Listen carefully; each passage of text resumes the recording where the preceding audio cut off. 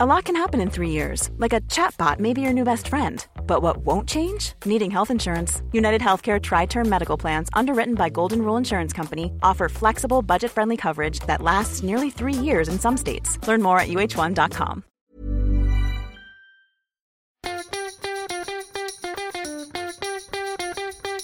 From Barangaroo Studios, the AusBiz COB is the key stuff you need to know about the day in business and finance. Well, hello. You listen to the COB here at AusBiz. I'm David Scott. It is July the 28th. It's a Wednesday.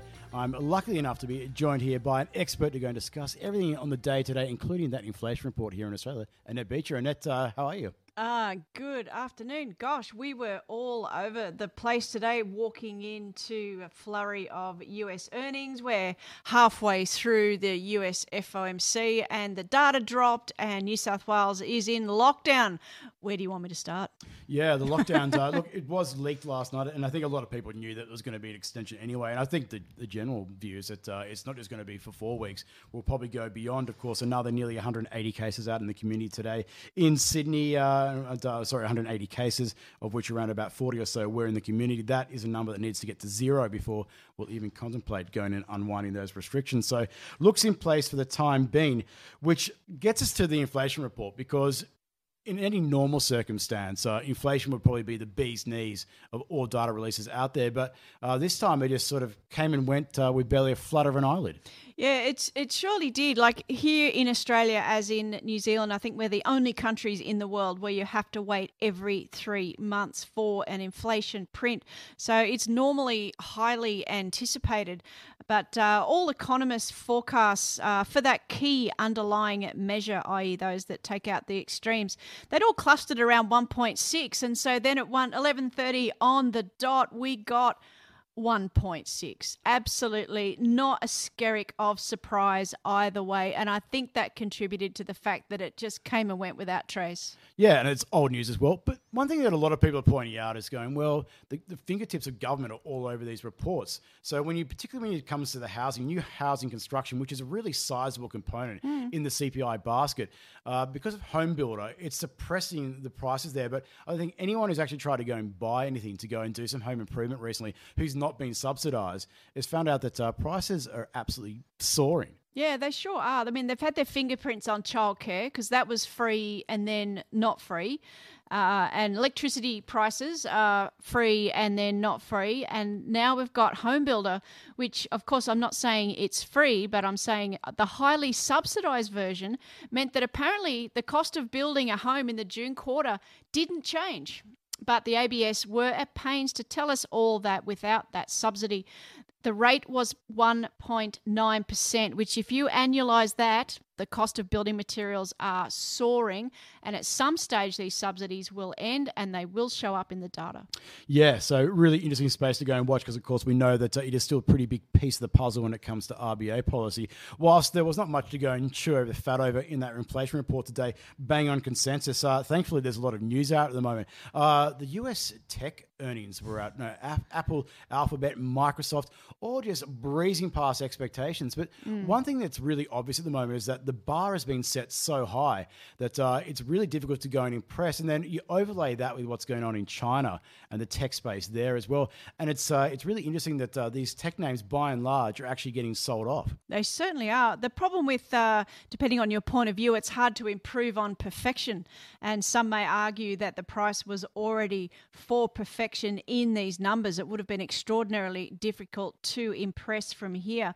And then, yes, underlying all this, I mean, we've been reporting here at AusBiz for a little while about Chinese regulatory crackdowns. It certainly stopped Didi in its tracks, I think 2 days after its IPO, and then over the weekend just gone cracking down on the education sector. It's really rattling the local markets here, but it's still sort of seen as a niche issue. But I think you can't ignore a broader trend of stocks if it looks like there's regulatory crackdowns, because what sector is next? That we don't know. Yeah, so maybe it's the two hard baskets. So go to the tech giants, even though they're very difficult to go and impress at the moment. So we had a chat with Brad Getzworth from Wedbush Securities on the program at the start of the day, and giving his take of the tech earnings that were out overnight.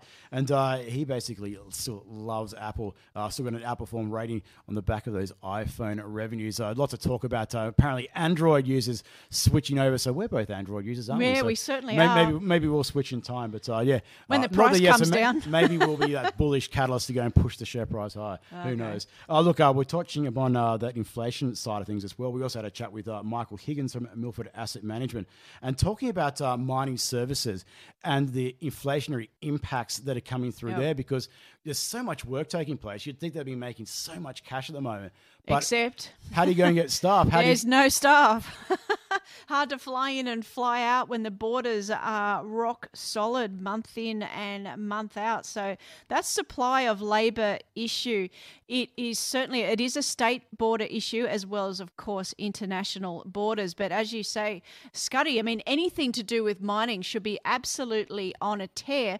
But if you can't find staff, you can't deliver your product. Well, it's a nice little segue there, and including the Olympic Games. Are you watching much of the Olympics at the moment? I'm trying to, between segments. Yeah, the Aussie girls are absolutely killing it. They go are. girls! Go girls! Keeping us fifth on the table at the moment. Lots of swimming gold coming through there, so congratulations. So, look, we thought it'd be an appropriate time talking about what's going on in that space. Let's go and ask a gold miner for our stock of the day. So today, Koshi was joined from Henry Jennings from Marcus Today and Andrew Villant from DP Wealth Advisory, and we decided to go and have a look at St. Barbara. SBM as a stock of the day.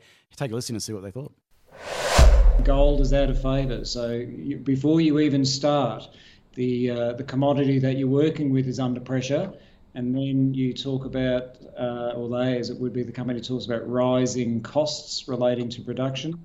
So there's lots of reasons not to be here. You had that chart up there just before. The chart just looks absolutely dreadful on a longer term view. It's really just sort of down the bottom there, so to speak. It's sort of that top left to bottom right. It's just a very ordinary looking chart.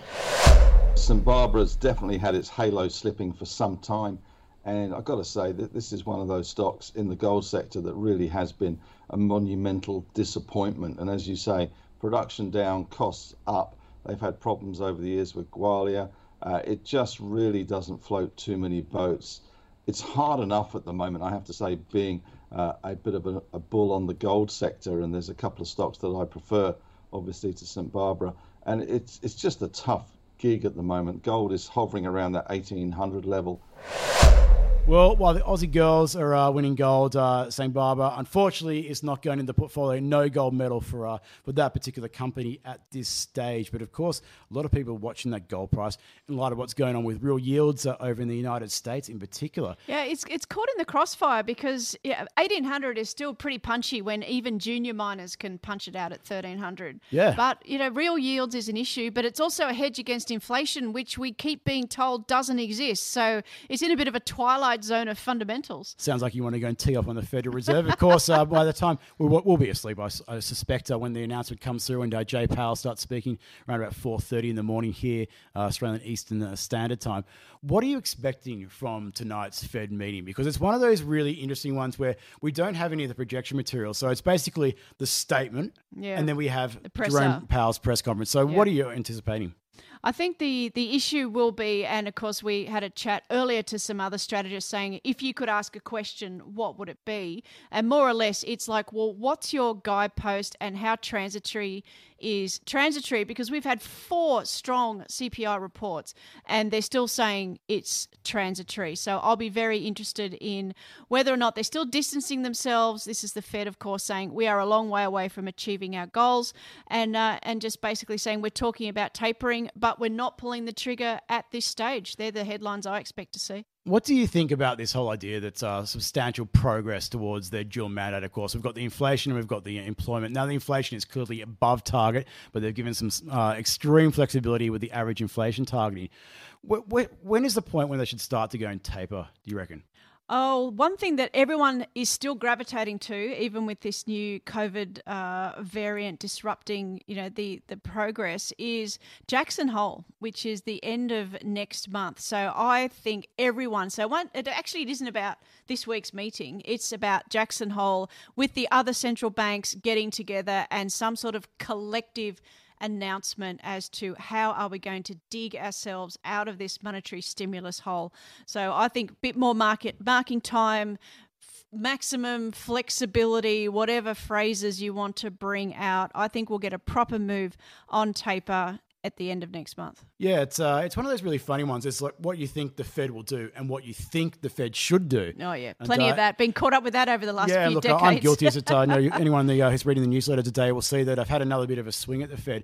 The need to go and realise right now that they've made substantial progress towards those dual mandates, particularly the inflation side of it. And at what point are you actually going to go and start paring this back? Because it was the world's shortest recession. We've been 2 months recession, apparently. 2 months recession, yep. And now more than a year on, still keeping the same policies in place. We don't have a crisis anymore. And the longer they take to start winding this back and pumping asset prices up, the more susceptible it's going to be when they go and pull back. So if you go for too long, you run the risk that you'll never escape. Have a look at the ECB, have a look at the BOJ. So I reckon Jerome Powell's got a pretty important press conference he's got to go and deliver after this meeting today. I'd love for him to go and point out, okay, let's start softening the market up to go and expect that we're going to start to unwind our 120 billion of asset purchases each month.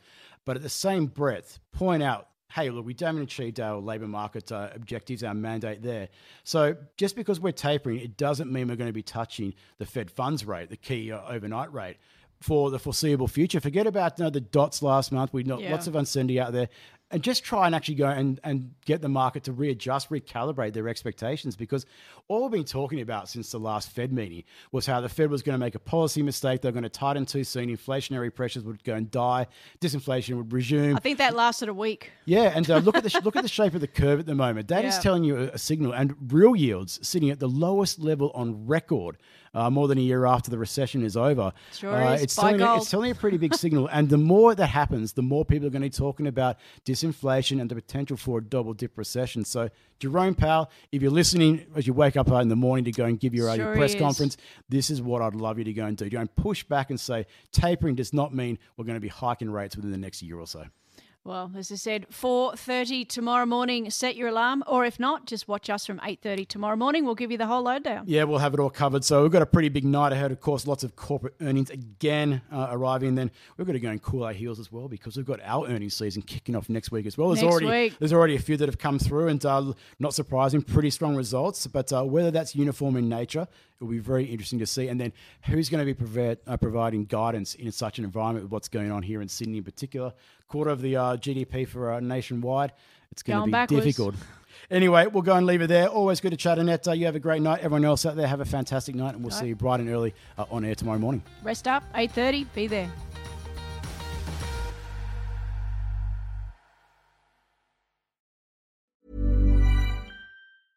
Hey, it's Paige DeSorbo from Giggly Squad. High quality fashion without the price tag. Say hello to Quince.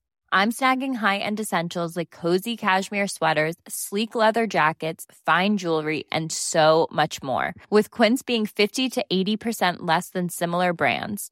And they partner with factories that prioritize safe, ethical, and responsible manufacturing. I love that. Luxury quality within reach. Go to quince.com/style to get free shipping and 365-day returns on your next order. Quince.com/style.